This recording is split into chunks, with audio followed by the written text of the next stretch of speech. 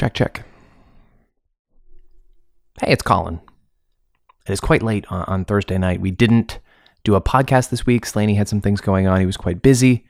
And that actually kind of works out for me because there was something I've been thinking I wanted to share with you. And now that we're officially in December, the timing is really appropriate. So like 6 months ago, I shared this other short story with you, which in fact wasn't entirely short at all. If you scroll back in the feed, you could listen to that. It's essentially a little musing that brings together a few of my interests and also the fact that we were newly in a global pandemic, which is now not so novel. And so that particular piece of writing, I guess I'm proud of it. In general, it is aged quite poorly.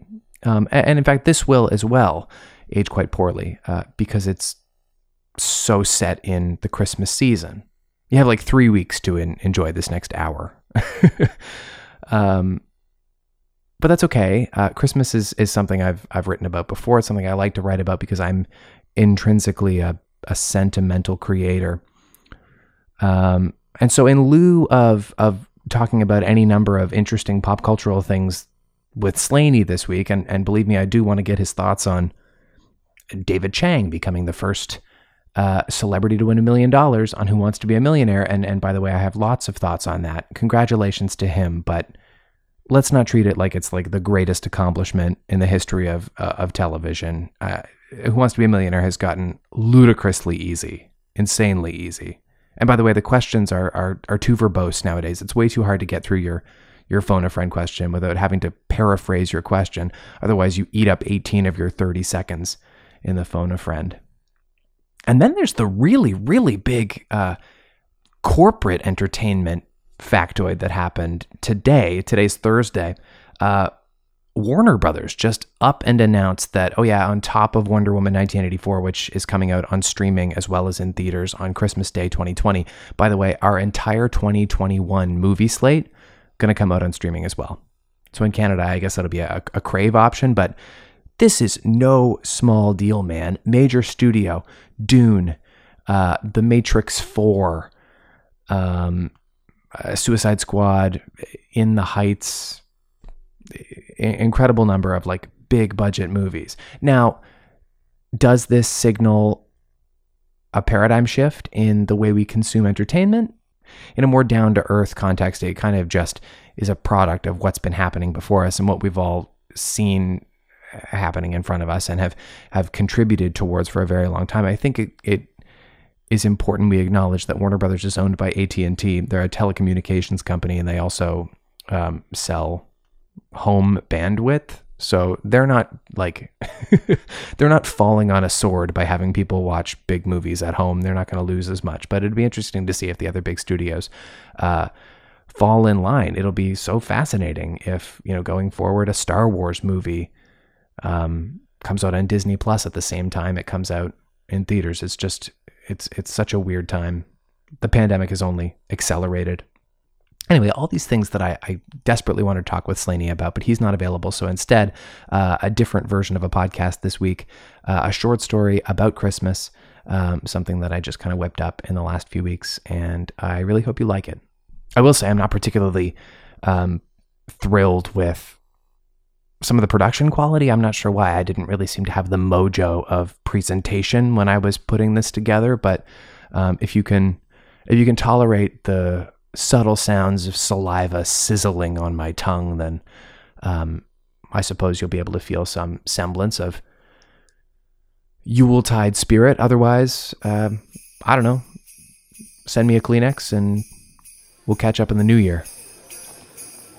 Comment tu vois ça entre nous? This is a Christmas piece of cake written by me, Colin Sweets.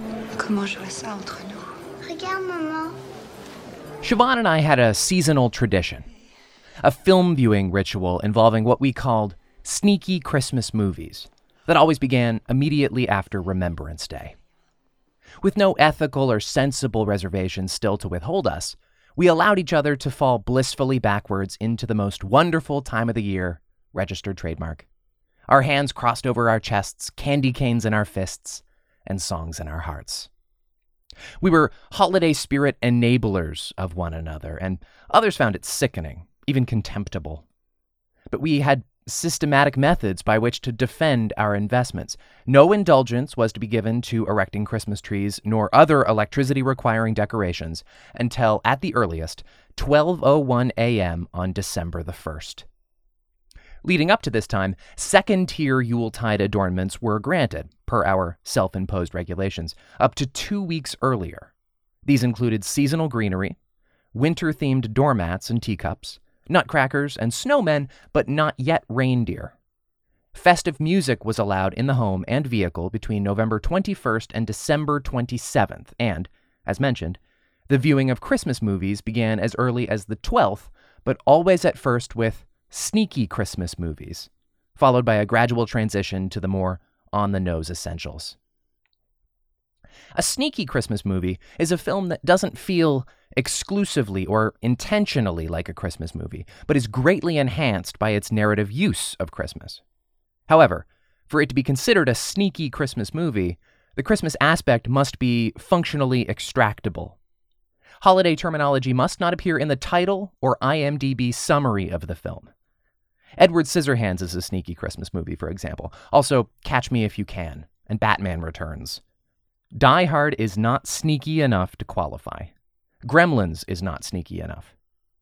The Robin Williams movie Hook is one Siobhan and I could never agree on. She argued that the Christmas themes of Hook could be removed with the plot still intact because there is any number of reasons why a family might visit their granny in the winter.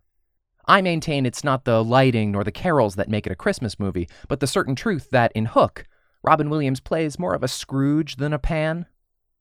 This is intrinsically a debate over how early it would be appropriate to watch this movie, not whether or not we should watch it at all, which we don't, because it isn't great. There are far too many to cycle through, even when you start so early in the year. And if I started any later, what movies would I be forced to bump? The Family Man? Kiss Kiss Bang Bang? Bloody Harry Met Sally? No. The movies must show, else how can my holiday season maintain any semblance of normalcy? It is because of this commitment that I find myself watching Eyes Wide Shut, alone in a lover's suite, just a 30-minute train ride from gay Paris, if not exactly in it, per se. Siobhan didn't come, and given that she ended things just days before I asked her if she was still coming anyway, I guess I can understand why. But the tickets were non-refundable, so I ate about half the expense and sold Siobhan's on Facebook Marketplace for a song. I couldn't stand to give up the trip entirely, and anyway, I can probably use the time to clear my head. So I came by myself. 4 weeks abroad, experiencing Christmas in one of the oldest and most beautiful cities on Earth. I really thought she'd be all for it. At first, I thought she was. But then somewhere between Labor Day and Halloween, something shifted and she became increasingly burdened by work. Her long days and exhaustive meetings were casting shadows over our planning. The change was finally unignorable when she eventually admitted that she wasn't really feeling the Christmas spirit this year. It's early, I said defensively. She agreed. And on November 5th, it was quite early by most people's standards. But in the 5 years we'd been celebrating the holidays together, we'd always been nativitally ravenous by this point. I knew something was up. On November 8th, she told me she wanted to take Christmas off, and I misunderstood. I know that's something people say when they're overworked, but that's not realistically feasible. I then unsubtly invoked a favorite reference of hers by stating, "Christmas is all around us." "No, you're not quite hearing me," she said. "I'm suggesting we take Christmas off." "Christmas happens whether or not we have some kind of delusional pact." No, Lou," she said. "It's not that we should take Christmas off. We should take Christmas off. At least until the new year. I have too much happening at work, and I really don't have the energy to entertain all the festivities, not to the degree that you expect." I was still too confused to effectively deconstruct this veiled judgment. Later on, I wished I'd positioned that our annual traditions were always for the both of us. It was never just some favor she was doing me by putting up with it. Instead, in the moment, I said, "What about the cake?" She sighed. I'm very sure you'll have a wonderful Christmas without one silly coconut cake." "What about my mum?" I begged. "Your mother, too, who has always very decidedly been underwhelmed at best by my highest efforts, will make do quite well without a coconut cake to politely sample and then replace with something else. There's always too much food anyway, Lou." Not recognizing that this had nothing to do with coconut cake or Christmas or Siobhan's work or my mother, I latched on to all I could grasp and I shouted, "Some people would be grateful to have a bevy of delicious treats to enjoy during family holidays, but I guess that's not you." Not my finest. "I guess you're right," she said. 2 days later, I asked her if she would still come to France and then Scotland and Hungary. This was less than 20 hours before she would have had to be en route to the airport. "I thought I was being clear," she said gently. "No, you were," I said. "But we could still go. Not everything has to change, right?" "It does, though, because I'm very busy at work and I can't just disappear to Europe for weeks with my ex-boyfriend." This really stung. I had registered the breakup at this point and was coming to accept that taking Christmas off more than likely, in fact, meant taking all Christmases off forever. But to be referred to as an ex-boyfriend was a new milestone. "What am I supposed to do with your tickets?" "I don't know. Sell them online. It's really not my problem, Lou. I didn't plan for this trip. You did." "At this point, I'll get pennies compared to what they're worth." "There's always someone looking to run away at Christmas time. I'm sure you'll do okay." There was a long pause before she added, "I'm really sorry," and hung up the phone. In a fury, I dialed her back. "Yep," she said. "Will you at least make my mother a Christmas cake?" I asked. "Surely she's not to blame for any of this. Just make her a cake, won't you?" The next pause was even longer. "Goodbye, Lou." And click. It turned out we were both right. Finding a buyer for Siobhan's half of the bookings was easy, and my compensation was indeed minuscule. They went to a patchouli-smelling free spirit named Magnus, with hair long enough to braid and a single duffel bag with which I was forced to share as much travel time as I was he. He was young and sweet, but dumb and slovenly. On the first flight, he asked for the rest of my pretzels, and I said I was saving them, but then I dumped them in a receptacle by a magazine stand. At that moment, Magnus was staring up at the pigeons in the rafters, transfixed as if they were angels sharing a cheese plate on the terrace of the pearly gates. I could only imagine what he'd think of the Louvre. "Safe travels," I told him. "I'll probably see you around." You mean bon voyage, right?" Magnus said, betraying himself. "Right," I said, feeling exposed. He wandered off, not with more direction than I, but amply more confidence. It was mild in the city, and there was a smell of old I didn't especially recognize. By this time of year at home, there's a typical aromatic pause, a fragrant strike between the last birth of natural life and the rich, capitalist waft of mint and cinnamon and evergreen. I had no way of knowing this for certain, but the smell of Paris felt as though it never took days off. There were no discernible signs of Christmas just yet, but it was early. I think I had anticipated the city of love being more in step with me and my festive exuberance, but once I'd arrived, it no longer felt like my place to have an opinion on the subject whatsoever. And for all I knew, the many people around were all discussing the holidays, and I simply didn't speak the language. Along the 8th, indeed, there was something angelic about the birds. Maybe Siobhan would have liked the Arc de Triomphe, but I wasn't sure. She would have been curious about the pastries. I could presume that much. Siobhan usually didn't like other people's pastries, but she never missed an opportunity to test her consistency. It didn't behoove me to challenge this because I so benefited from the abundance of homemade baked goods, especially around Christmas. Truth be told, I was missing her strudel as much as her skin. In an attempt to satisfy my craving, I tracked one down in a coffee shop called Café Oberkampf, and I only remembered after buying it that strudels are German and that this might not have been the best place to enjoy my first authentically French experience. But it was quite delicious. Siobhan might have said it was trying too hard. Her high standard was not of delusion. She really was quite talented. As part of our carefully strategized holiday season, she always committed dozens of hours and hundreds of dollars to baking cookies and squares and various barks for our coworkers, neighbors, and friends.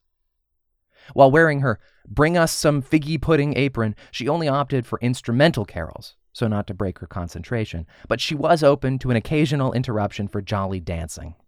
Still, I always tried not to get too in the way, in particular when she was making her annual coconut cake. It's funny how traditions develop. We tend to clench at frivolities in an effort to retain an elusive feeling we once had in their presence. Like the t-shirt my friend Doyle only ever wears on his birthday. He doesn't enjoy his birthday because of this t-shirt, but he always wears it just in case that's where the magic is stored. Similarly, Siobhan made this incredible coconut cake the first Christmas Eve we spent together, which also happened to be when she met my family for the first time. She was desperately nervous, and she tried this new recipe, which I pointed out might be risky. In fact, the cake turned out beautifully, as did the entire holiday. My sisters loved her. Dad thought she was funny. And my mother couldn't stop saying, albeit only in private, that she seemed like a very bright young lady. And of course, Siobhan was funny and lovable and a bright young lady, and the cake was merely an extension of those things. But it was decided quite early the next year that she absolutely must make the same cake at Christmas again, and the cake somehow became this totem necessary for a successful family integration. This would have been fine, except it was difficult to make, and it caused Siobhan a lot of stress. Over the years, she would suggest perhaps making something different for Christmas dessert, and invariably my family would insist that the coconut cake was much too excellent to miss. Over time, she came to see this tradition for what it was, a crutch. Thankfully, she and I had many other Christmas traditions to cherish unto ourselves. An interesting thing about streaming services is that the content available to a subscriber is limited by federal licensing, and the user is not entitled to the same exact options from country to country. When I arrived at the hotel and accessed my personal Netflix account, I was annoyed to discover the menu was different, and my list had been reduced to only the movies I'd reserved at home that were also available to French users. This would fiercely disrupt my sneaky Christmas movie schedule, which was a living document and ever in flux, but also fragile. I was this close to bitterly watching Home Alone entirely too early when a Christmas miracle happened and a press of the wrong button changed the input to cable mode, and I found myself watching the orgy scene from Eyes Wide Shut. The Yule degree of this movie had precisely the sneakiness I required at this stage, and it was being broadcast in French, but I managed to access the English subtitles. My initial observations were that the French are indeed far more liberal about sexuality, and also the actor who dubbed Tom Cruise's lines had a more seductive voice than he. I laid on my stomach with my feet on the pillows, and I tried my best to engage with only what felt normal. There I was, alone in a foreign country, at the beginning of my favorite season, lacking my favorite person with whom to share it. And even upon returning, I would have to reckon with the new differences. I would see my family, but Siobhan would make no appearance, far less a coconut cake. At this moment, I had my first sneaky Christmas movie, my first SCM of the year, and I had to read it as well as watch it. But that was as close as I could get. The next morning, I bore a healthy amount of concern over the pronunciation of croissant. At home, you're free to drool out some backwoods croissant, or if you're sophisticated, croissant. But I knew there would be some special affectation I ought to at least attempt, some kind of Parisian dialectical je ne sais quoi, and I badly wanted one, but more so I wanted to order one correctly. I allowed this anxiety as my chief preoccupation as I readied before heading down to the lobby and discovering the breakfast was a buffet, and that the French way of using tongs was essentially no different from mine. My first properly local confectionery was sufficient, but possibly a mass import. For the first time, it was a very good thing Siobhan wasn't there with me. And the mediocrity of that first breakfast became a sort of benchmark of neutrality for all of my following experiences. Every bite I ate, beverage I sipped, avenue I strolled, an alleged masterpiece I encountered, was either better or worse than the buffet suites at l'Hôtel Saint-Auguste. I visited all the essentials, did all the necessary things for a first-time tourist, and most of them were quite grand. An amusing ping-pong of expectation has happened with the Mona Lisa, where, for a time, the general reaction was that she was smaller and less extravagant than the reputation preceding her. But since that particular reaction circulated so widely, she's come back around, and I'm pleased to report she's really quite lovely. If you can ignore all the other pushy visitors, that is. The lawns in front of the Eiffel Tower were somewhat consumed by scaffolding and construction barricades. One would have had to be quite insistent to bother with a picnic there. And anyway, the very premise of the tower had me a bit lonely. The transit, I'm quite positive, does not make sense, and I'll leave it at that. While overall my days among the lights were pleasant, the most consistent enjoyment I found was in nightly viewings of increasingly less sneaky Christmas movies.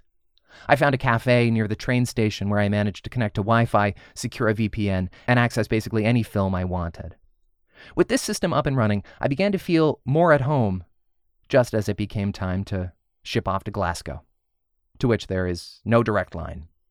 You're led to believe once you're in Europe that every little country is a mere train ride away, but in practice, it's not that simple.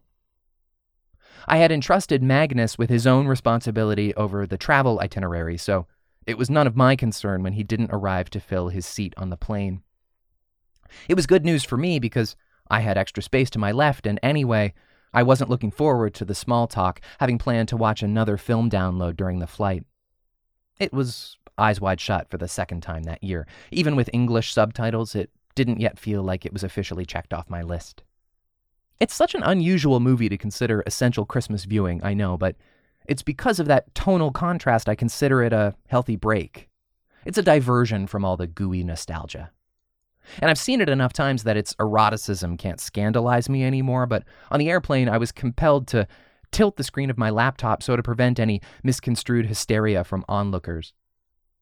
It helped that the seat to my left was empty. I did mentally play through a scenario in which I was forced to explain to a member of the flight crew that I was innocently watching a very well-known movie, a Warner Brothers film, a Kubrick film. And in my imagination, I slipped in that it was in fact Stanley Kubrick's last film, don't you know? But even then, it didn't appear to beguile. That's an interaction I've had often in real life. I'll try to share my amusement over some stuffy bit of movie trivia, and the response will fall short of polite acknowledgement.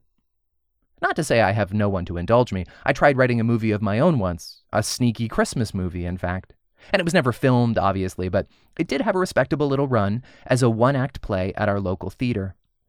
I submitted the script to a friend of mine who had a connection to the company, and, as I was told, they were pleased to be able to stage something holiday-themed that they wouldn't have to pay through the nose to license. My movie-turned-play was a two-hander, an essentially one-scene conversation piece about two men whose professional lives have been defined by the commercialism of Christmas, commiserating over their shared cynicism on the matter.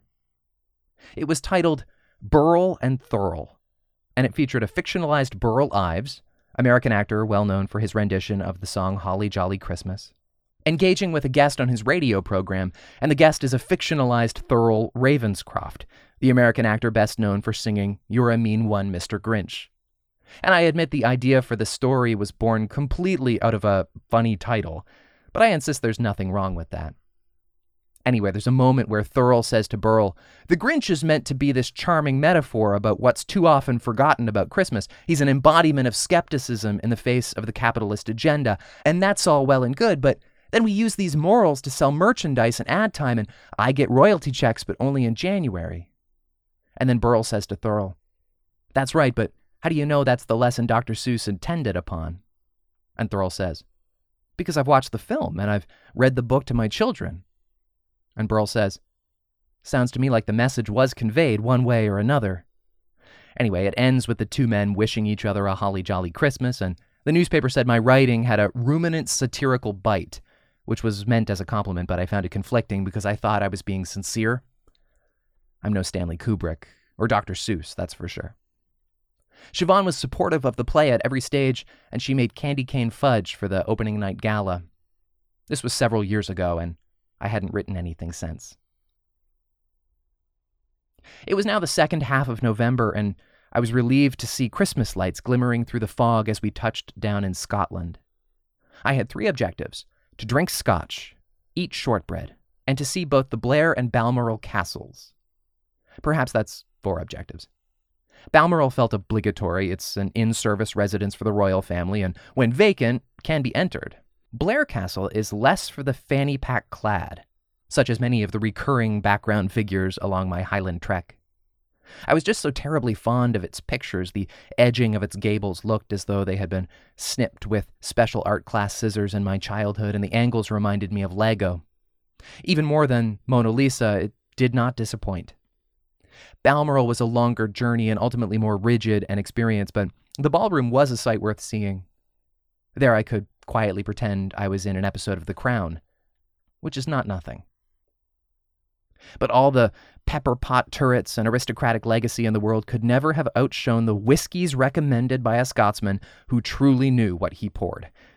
I made my ignorance my persona and allowed the avuncular bartender at the base of my hotel full jurisdiction over what I might enjoy best. His name was Kerry, and he could tell you everything about the process, from harvesting the barley to smoking the barrels to the proper way to let it coat your tongue. I just wanted guidance on how to order, and he nailed the assignment. He must have come away from our arrangement with more of my money than I did, but I don't begrudge him. He earned his pay, if not only through his service, as well by hearing all about my woes and even once intervening when I briefly considered phoning Siobhan. He warned me about the roaming fees. "Lou, you already have one tab growing unruly," he said. But I realize now his subtext had more to do with preserving my dignity. I guess I kind of loved Kerry. The only thing I can say against Scotland was that shortbread would appear to be about the same everywhere. It's fine. Buttery but dry. Surely I ate enough of it to be entitled to a comprehensive opinion. My favorite night of this leg involved being swept up in a massive throng of locals going a-wassailing. Not in years have I been party to such a merry mob, and yet the atmosphere was so familiar to the others, with their circulating cookie tins and thermoses and stacks of foam cups. I could feel my signature reserve flake away. About half the carols were new to me, and verily hieroglyphic to the untrained ear, but a stranger passed me a well-handled paper folder of lyric sheets so I could follow along, and it was still a challenge, but I was having the time of my life. It was cold and damp, but that didn't matter either. When I awoke in the morning, I was briefly surprised by my lack of a hangover, but then I realized I barely drank. The music still with me. I made my way down the avenue to the coffee window I'd been visiting daily, and managed to hold on to this much-needed sense of cheer just until my cup was about half empty, and I received a text message from Siobhan. Back home it was 4:30 a.m. "Hope you're having a wonderful time," she wrote. "Be safe." I wasn't sure if her telling me to be safe was an indictment of my general inhibition, or just a compassionate nod. "Having a fine time," I wrote back, and began to follow it with another message that inquired as to why she was awake so late, but I backspaced and sent a single smiling emoji, the one with rosy cheeks. I think Carrie would have approved. "Good," she said, without punctuation. And it was good, I thought. It was also good that she reached out, because I sincerely think I might have stayed in Glasgow and scrapped my plans to continue on to Budapest. But hearing from Siobhan and having the opportunity to show her my freedom of spirit, however fictional, reminded me it was necessary to push myself beyond idle comfort. There is also no direct train from Glasgow to Budapest. I didn't plan my continental travel very thoroughly. At the airport, I scanned a gift shop for suitable Christmas presents for my family, but all the souvenirs felt unimaginative. Tartan-printed golf balls and a tea cozy that looked like tiny bagpipes. I wondered if it bothered the people who worked in these shops to have to so pointedly lean into their own stereotypes. Then again, what is a stereotype if not a tradition? What I bought instead was a dandelion soft drink, which was disgusting, and a British tabloid, which was disgusting. The paper caught my eye because I had recently consumed a double dose of a certain Tom Cruise performance, and there he was, in grainy telephoto resolution on a movie set in the very city to which I was headed. Indeed, he was filming some on-brand action thriller in the Hungarian capital, and it occurred to me the photo was likely taken either just before or just after he'd done some of his infamous movie sprinting. I had decidedly few scheduled activities on my final leg of the trip, and I thought maybe the greatest living film star will be one of the sights I see. Once again, Magnus was absent on the flight, but I couldn't enjoy the vacancy because an older gentleman with a whistling nose asked a crew member if he could switch seats. He seemed nice enough, but we didn't talk much. Instead, I watched Planes, Trains, and Automobiles, which I'd never before watched while aboard any of the three. A feeling of solitude came over me when I entered this new place. Up to then, it had been my routine to gradually find my personal comfort zone within a foreign land by first consuming the most obvious tourist offerings. Helpfully, Budapest has a number of Christmas-specific things to attend: the Basilica Market, various orchestral performances, and I tried something called chimney cake, which is a cylindrical sugar dough that's in fact roasted over charcoal and was popularized in Transylvania, a place I once argued to Siobhan was fictional, which she knew was incorrect because she's smarter than me, although I'm pretty sure she's never had chimney cake, so I have that over her in worldliness. It was delicious, but I was feeling lonely again and I regretted leaving Scotland. I considered visiting the Szechenech baths, but even the beach tends to make me uncomfortable, and I figured that wasn't how I wanted to make friends. It was now December, and instead of being in hiding, I was beginning to feel hidden, and the difference was significant. There's a bit in Burl and Thurl where the characters are discussing the obscurity of other people, and the realization that even the people we know are only who they are to us, and are otherwise strangers. Burl says, "I won the Academy Award in '58. I'm in Cat on a Hot Tin Roof with Liz Taylor and Paul Newman. I have the Order of Lincoln, and no one can top my cabbage rolls. And you know who I am to most people, Thurl?" And Thurl says, "Who?" And Burl says, "I'm the snowman narrator in a puppet show." And he's kind of bitter about this, but Thurl says, "That doesn't make you a stranger, though. The snowman narrator is decidedly someone." And Burl says, "I suppose it's apt if the artist is doomed to melt away eventually. Thumpity thump." And Thurl says, "Snowmen melt, but narrators exist as long as the story's still being told." And when I wrote that, I meant to say that people create art because they desire to be permanent, and art itself can last forever, only I've outlived my creation, and in Budapest, I was as obscure as I had been before I wrote the play. I remember the night I wrote that particular conversation because afterward I shared it with Siobhan and we read it back and forth while eating the blondies she'd made that day. I'll remember those blondies forever because they were breathtaking, and I had wished they would never end. Purely because of my attitude, Hungary felt much like France. I forewent touristic ventures in favor of hanging back and watching Christmas movies in my room. But I was noticing an irritating habit cropping up in my lonesome. Without a viewing partner, I was often drifting out of step with the films and reflexively picking up my phone and scrolling through the nothing. This was happening more since Siobhan had reached out. Maybe I thought she'd do it again. It was the middle of a dreary afternoon when the almighty Tom Cruise pulled me to safety, as he had so often done in these travels. I stumbled onto an article about a mythic holiday tradition of Cruise's where it said he mails out dozens of white chocolate coconut cakes to his friends and former colleagues. The cakes come from a California bakery called Doan's, and once you're on Tom's cake list, you're on it forever.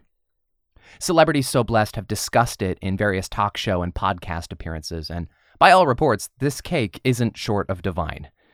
Naturally, the article reminded me of Siobhan's coconut cake, which I realized then I might never taste again.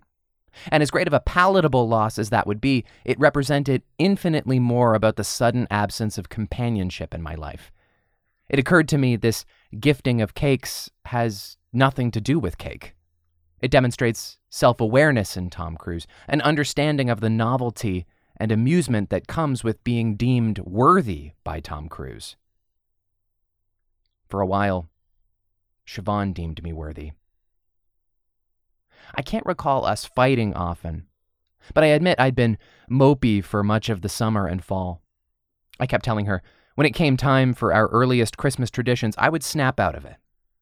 She had been unusually busy all year. It wasn't just an excuse. And I guess I sort of thought Christmas would cure that as well. I booked the trip without consulting her because I wanted to make up for my million awful moods with a grand surprise. I think she was excited at first, but then I got really down again for several weeks, and she got angry when I failed to congratulate her on the completion of a particular project on which she'd been focused for months. "You haven't said anything about my projects," I defended. She said, "Unloading the dishwasher isn't a project, Lou." This was both true and a somewhat hurtful way of reminding me I hadn't been making a concerted effort to overcome my woes. She asked me if I ever thought about trying to write something, and I told her I couldn't write because I was too depressed, and she reminded me that writing something could make me less depressed, and I grumbled incoherently about the irony. Then she made pumpkin muffins while answering emails at the same time, and I went to bed. By then, it was the continuation of a long pattern. She'd try hard to help me, put me at ease, but I'm so hard to handle. I'm selfish and sad. The Tom Cruise cake article reminded me of the tabloid I'd bought at the airport. I fetched it from my backpack and brought it to my computer, where I attempted to match the blurry stonework in the photograph with landmarks featured in the travel blogs I'd been using to plan my trip. I determined rather easily the shot had to have been taken from the chain bridge on the Danube promenade. I Googled Tom Cruise Danube, and I found a Reddit thread shared only days before, which I had to translate but appeared to indicate the production was still underway, but had moved to a nearby river town called Koseg. With grief so deftly tracking me, I'd found my river to skate away on. I bought a train ticket for the 4-hour trip the next morning, and I fell asleep watching You've Got Mail. Even though I'd never been on a film set, to visit even the outskirts of one felt like a decisive betrayal of my intention to witness exoticism. There was something so critically Western about my fiery need to be close to Tom Cruise, who was himself emblematic of my incurious insular world. Then again, why deprive myself the chance to see something that so clearly interests me? Who else would I be aiming to please by sticking to only the activities recommended by travel directories? This was my trip. I was surprised by how close to the action I managed to get. Koseg is a real trench of a town, and idyllic but unconducive to discretion by virtue of its terrain. There was nothing the crew could do to prevent one from standing atop a hill and staring directly down upon the world's most purely formed movie star. Instead, they counted on the coolness of locals, not to blow it out of proportion. It wouldn't work for a minute if Tom Cruise made a movie back home, I thought. They'd be all over him. But it appeared to be working here, which of course I was only able to observe by being rather nosy myself. I saw one of the magicians from a past season of America's Got Talent in an airport once, and on the same trip I thought I saw Soon Yi at the Statue of Liberty gift shop, which in hindsight was almost too regionally on the nose to have been real. But my brushes with the rich and famous have been few, and even in this instance I couldn't tell you with complete certainty I saw Tom Cruise on my day trip to Koseg. It was a good 300 yards distance, and the man's back was turned to me. What I know for sure is that this person was an on-camera talent, and the only reason this film would have involved someone who looked so much like Tom Cruise would be if they were a stunt double. And a lot has been said about Cruise's general aversion to using stunt doubles, so I'm pretty sure it was him. But the spectacle was lackluster, and I wondered if I'd made a mistake by coming so far. What I could not have predicted was that I might spot another familiar face, one not from the magical dream world beyond the screens. I stood near a barrier and almost choked on my almond bar when a man standing next to maybe Tom Cruise turned to face me front on and revealed himself to be Magnus, the hippie to whom I'd sold Siobhan's plane tickets. He was tidier looking than I remembered him, his hair tied up in the back. He wore a lanyard around his neck and carried a clipboard. Whoever this movie star was, and let's just go all in on this, it was Tom Cruise. He then handed Magnus a paper coffee cup, jostled him on the shoulder, and walked off. Magnus appeared to say something to the actor, and then hurried off in the other direction. Before he disappeared out of my view, I spotted him taking a sip from the paper cup. Suddenly I cared as much about getting close to Magnus as I had Tom Cruise. I tried to take stock of where he was headed, and began walking in the same direction. I rounded the full perimeter of the set, scarcely able to get a glimpse of anything from opposite the many great white trailers and cargo crates. When I neared my original point of reference, I spotted Magnus again, this time walking outside the barriers and only a quick jog away. He still held the clipboard, but he had disposed of the cup. "Hey," I said, trotting towards him. He stopped and took a moment to recognize me. "Oh, dang it," he said. "It's my travel buddy." "Yeah, Lou," I said, pointing at myself, as if otherwise Lou might have just been a strange noise I make sometimes. "Yeah, Lou, you made it," he said. "Yeah, somehow," I said. "What are you doing here?" His face went Stupid. Dude, you sold me your tickets. No, I understand. What are you doing here? With this, I gestured toward the movie set. Oh, I'm working. Funny how things come together. You kind of cleaned me out cash-wise, so I looked for odd jobs, took a few free rides, met a lot of nice people. Now I guess I'm a sort of production hand on this movie. Magnus, this is like a real movie, I said. It's a movie. Hey, you're telling me. Actually, I was telling myself. Magnus was terribly nice, but he kind of struck me as an idiot. And yet he was working face-to-face with the top asset of what was clearly a $100 million blockbuster film. He was better suited for selling homemade jewelry or playing percussion on plastic bins in a public park. How had he pulled this off? Do you feel like getting a drink? I asked him, and only because I'd just spent time in Scotland and had some residual gregarity left to expel. Yeah, I have some time now, he said, but I can't get too carried away because I'm due back here at dark. Magnus took me to a wine room called Toth, which looked at first to be discriminatingly elegant but welcomed us warmly, wariness and all. He asked me if I'd like to split a bottle. I said fine, and he ordered with confidence and a familiarity of the bar's menu. Magnus, the whimsical nomad from Facebook Marketplace with a hemp necklace and modest gauges in his earlobes, was turning out to be really quite enchanting. The server uncorked our rosé, which in any other context would have felt out of season and never would have been my order anyway, but I was so clearly the fish out of water here, and I was happy to follow a leader. Magnus muttered something in Hungarian, and the server responded by placing the full bottle and 2 glasses in front of us. Magnus poured me only a sip, and I tasted it.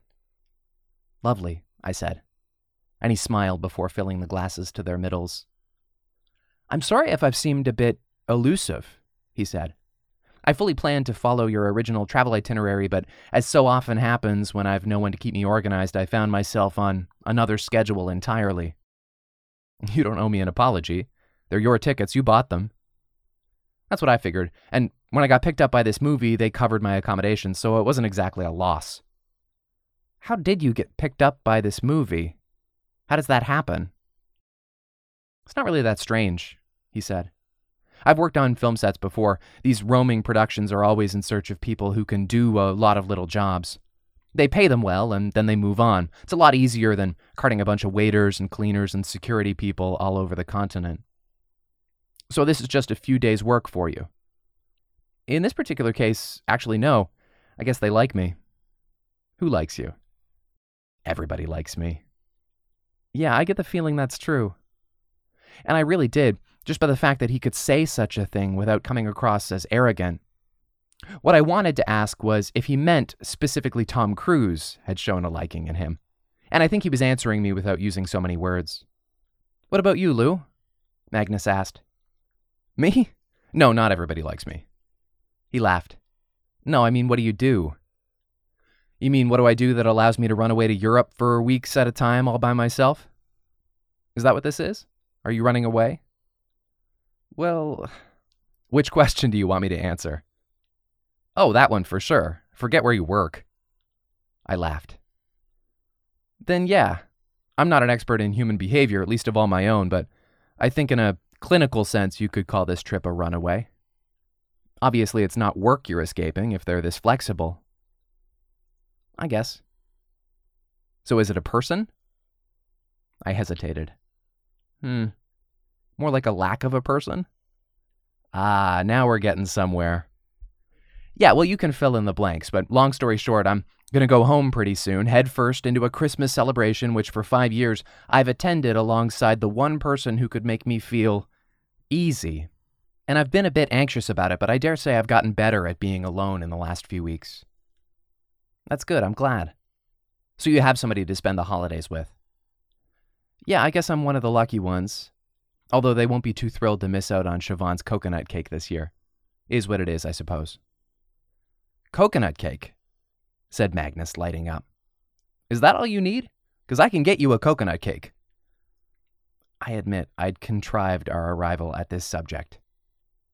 What do you mean? I asked, playing dumb. Well, it's a weird coincidence, but I'm sending out a huge order for coconut cakes today. All different addresses. I'm pretty sure I can add one to the list. Hang on. Magnus, are you suggesting that you've been personally tasked with the deployment of Hollywood's single most exclusive cake order of the Christmas season? He grinned and looked around. I'm saying everybody likes me. That really is a coincidence now, isn't it? Magnus shrugged. Not really. The people around me need stuff taken care of, and I do it. That's how I like to live my life. You need a cake? I can get you a cake. You won't get in trouble? Don't worry about it. It's Christmas.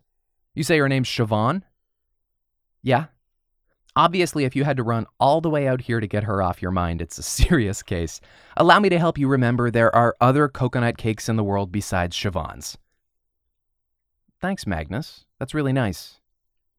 Hey, if you want to thank me, he said, go see this movie on opening weekend. It'll be in like a year. Bring your friends. It looks a lot better on me if I've worked on movies that were hits. Yeah, of course, I said.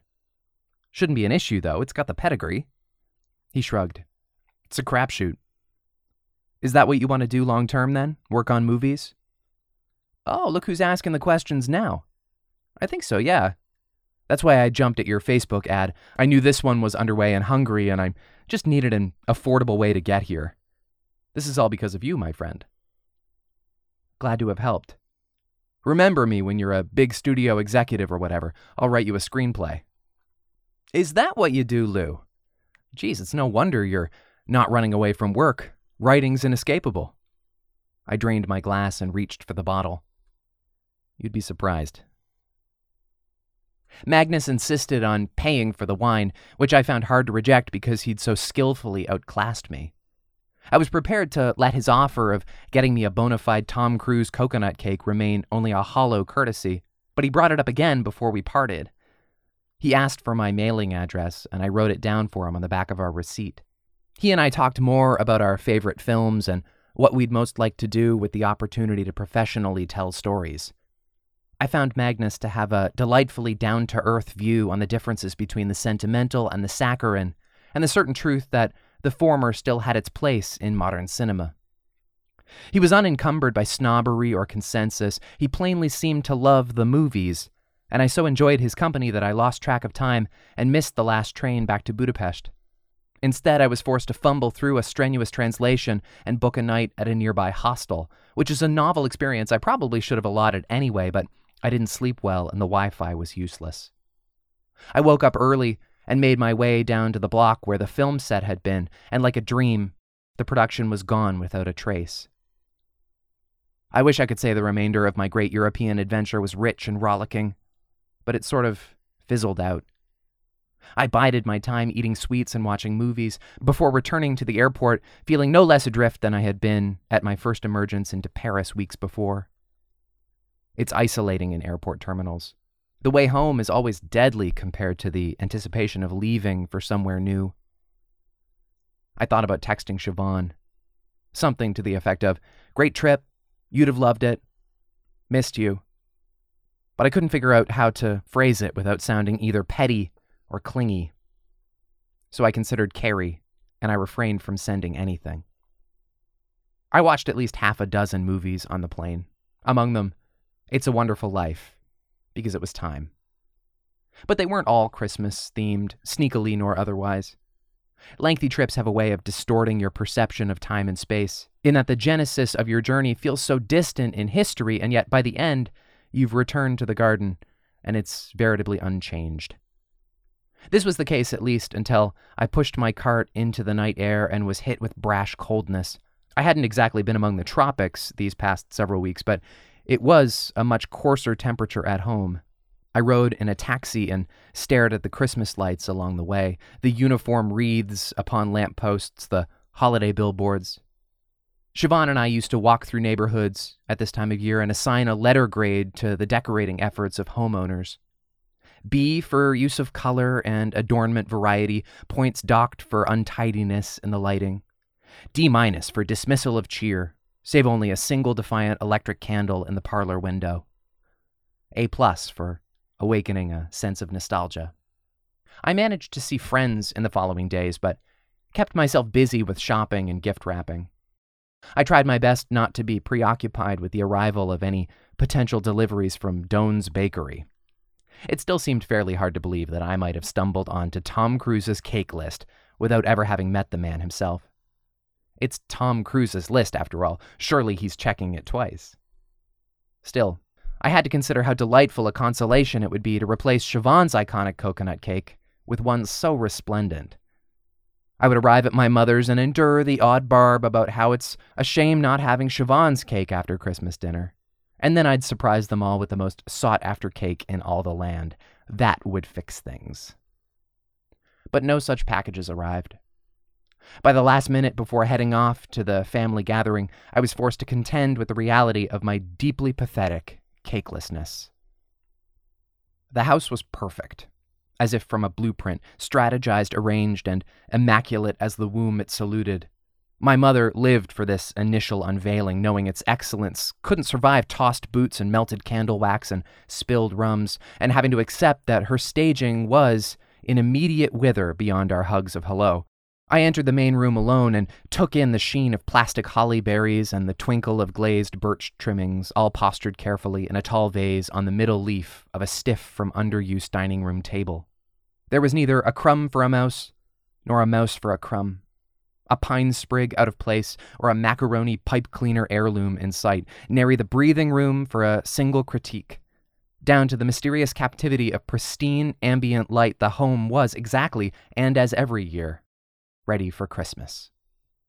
But evidently I was earlier than expected and happened to arrive while my mother Prue was in the unholy latrine, unable to rescue an unfilled pie crust on the kitchen counter from my judging eyes. How dare she? "Who's there?" she hollered. "It's me," I said. "It's Lou." "Hang on," she said in exasperation. There was a time when our dog Nev could have identified visitors. Territorial yaps distinguished knocking strangers, whereas her giddy paws patting against the mudroom floor would give us kids away without a doubt. These days, Nev rarely got up off the couch, though. She was still first to properly welcome me, with the squinting of her eyes and the outreach of her neck to invite scratches. She slowly drew her eyes closed as I neared my nose to hers. "What are you doing here?" said Mum, entering in a huff. "Merry Christmas," I said. "Hi, honey," she said, softening and kissing me on the cheek. "Merry Christmas. Why are you here? Don't you still live here?" "You're early, though. I thought I had more time." "More time for what? It looks amazing in here." "Your father hasn't had time to put the lights on the banister." "I'm sure St. Nick won't be offended." "Yes, but you know your father." "I do. Also, I have a pie still in its early stages. Well, that, on the other hand, is the very last straw." "Don't mock, you know me." "Yes, Mom, I know you both." "Have you spoken to either of your sisters?" "Yes, they're coming together. They'll be on time." "And is that everybody we can expect for dinner?" This was not a well-disguised inquiry about Siobhan, nor did I treat it as such. "Yes, Mum, I'm all alone." She reached forward to take hold of my bag and said, "That's never been true, Louis. And it never will be." "Thanks, Mum. I got this. It's okay." "Put it in your room then, please. I don't want any clutter." "I know. Heaven forbid." Each member of the family had a different point of specific interest when asking about my recent travels. Dad wanted to hear about the people I met. My sister Lydia was curious about the accommodations. My other sister Margot wanted details on the attractions from country to country. And my mum, of course, asked about the food. They were all generous listeners and gave plenty of attention to my photos and stories about Carrie the Scottish bartender and my wassailing and, of course, my trip to Koseg, where I was pretty sure I spotted Tom Cruise. I considered mentioning the coconut cake I'd been promised, but I didn't wish to inspire any reminders of Siobhan's absence. After all, my cruise cake had never come, and mentioning it would only draw attention to our lack of a certain other beloved coconut cake. I have to assume they were thinking about Siobhan too, but knowing the time of year was special for us as a couple, they had the courtesy not to go there. And it wasn't the elephant in the room or anything. For all the melancholy I'd been lugging around for what seemed like forever, I was feeling quite wonderful. The once spotless kitchen fell quickly into disarray, and by the time of after-dinner coffee, we'd all traded in our polite special occasion outfits for robes and pajama bottoms. it never takes long to remember we only keep up these traditions because that's what traditions are. To stop is to kill them. And then, what would loved ones even be to each other? When the dishes were done, the 5 of us and the dog sat fatly around the living room, scrolling through Netflix and trying to decide on something we all could enjoy. The others seemed keen on a Christmas movie, but any they suggested, I said I'd already watched. We settled on Jerry Maguire, which I swear to God was a coincidence. Before the movie started, Margot asked, "Is anyone peckish?" And we all were, somehow both completely full and with room for something sweet. It was our conditioning. There was a knock and Mom asked me to answer it. I told Margot to cut me just a taste of whatever the others were having, and I grabbed my wallet, assuming it was some kind of charity case at the door. The climactic reveal of my play, Burl and Thurl, is that this frank and vulnerable conversation the two men have been sharing, in fact, has not been live on the radio, as was implied. Instead, they've been sitting in a studio near inactive microphones, speaking freely until the time comes for them to transform into something more professional. Thurl says to Burl, "You know, mothers and fathers all tend to think the Grinch's big song is sung by Boris Karloff. His is the household name associated with that production, and mine is left off the credits altogether. That's a gripe for another day, but generally speaking, he's more famous than I am, so I can ride in an elevator with a lady and her little kid, and neither of them will know that's my song. And I'm so brutally aware of the fact that I could break out into song and either make this child's day or scare him half to death, and I really don't know if I more relish the knowledge that I have that power or the fact that I have the self-control to almost never do it." And Burl says, "There would be something strange about a grown man bursting into song on an elevator with someone else's family, no matter how deep and lovely his vocals are." And Thurl says, "Thank you for saying that. And yes, of course. But what I mean to say is, I like knowing I've made my mark on what makes Christmas special for a lot of people. I don't need to be there in person if I'm there in spirit. That's my long-desired permanence." And Burl says, "Then congratulations, you're in the business for the right reasons. Shall we do this interview or what?" And Thurl says, "Yes, let's." And we rigged a red light to come on at this moment, and the audience, who all along has been thinking, "Gee, I don't think this dialogue really captures what commercial broadcasting tends to sound like," suddenly realizes it hasn't been that anyway. Burl and Thurl have a stiff and ludicrously brief chat about what Christmas means to them, my love, and they give a plug to Thurl's new record before throwing back to the music. The red light goes dark, and they shake hands, exchange wishes of goodwill, and that's curtain. At the risk of defining my own work, it's a play about being for each other what they need us to be. It's about the most important tradition of all, seeing and hearing one another. In a way, it was a charity case at the door, only it turned out that I was the cause. Siobhan looked beautiful, her headband holding her church curls in place and little snowflakes catching in her eyelashes. She was wearing her nice coat, the one I knew wasn't warm enough, but the car behind her was still running, and it was clear she wouldn't be out for long. She was holding a large brown paper bag, and it looked to be dragging her knuckles toward the porch. "Hi," she said. "Hi. Merry Christmas," I stammered, stepping out from the frame and pulling the door to. "Yeah, Merry Christmas. I wasn't sure if you'd be here, given you're so worldly now." "Oh, sure. Yeah, well, no. I'll always be here at Christmas. I'd hardly say I'm worldly." "You look worldly." I gestured at my sweats. "I couldn't look more domesticated," I said with a chuckle. "Do you want to come in?" "Oh, no," she said. "I can't stay. I just wanted to drop this off." "What is it?" "It's my coconut cake. I'm sorry I didn't get it here sooner. I wasn't going to make it at all, but I felt bad." "You didn't have to. Why did you feel bad?" "Well, you got me a cake. It only seemed fair that we trade, especially since I know it's important to your family." "What do you mean I got you a cake?" Siobhan gave me a look I hadn't seen in months, the one she used when she felt I was being deliberately obtuse. "You didn't have an incredibly glamorous coconut and white chocolate cake sent to my work." No, I really didn't, Siobhan." If you say so." It was clear she wasn't going to believe that I had no idea what she was talking about. She handed me the paper bag and said, "Careful, it's heavy." "Are you sure you don't want to come in and say hi to everybody?" I'd like to, Lou, but I should get going. I just wanted to stop by and hand that off and, wish you a Merry Christmas. Okay, I said. I'm glad you're well. Please give my love to your parents and to Liddy and Margot. I will. And enjoy that cake. It might be the last one I ever make you. Unless it's not. She winked, and I felt fine. Okay, will do. And you enjoy your cake, I guess.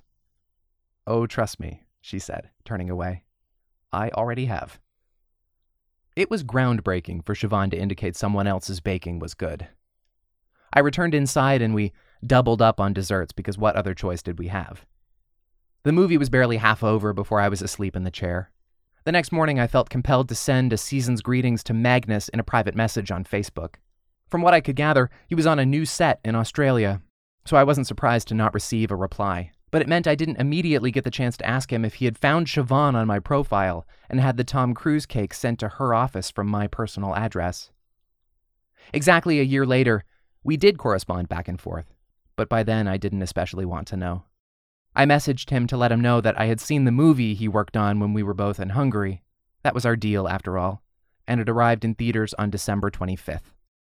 He wrote back, "That's brilliant. Thanks a lot. I hope you brought your friends." "Just one," I replied. "An old friend. Someone I always watch movies with at Christmas."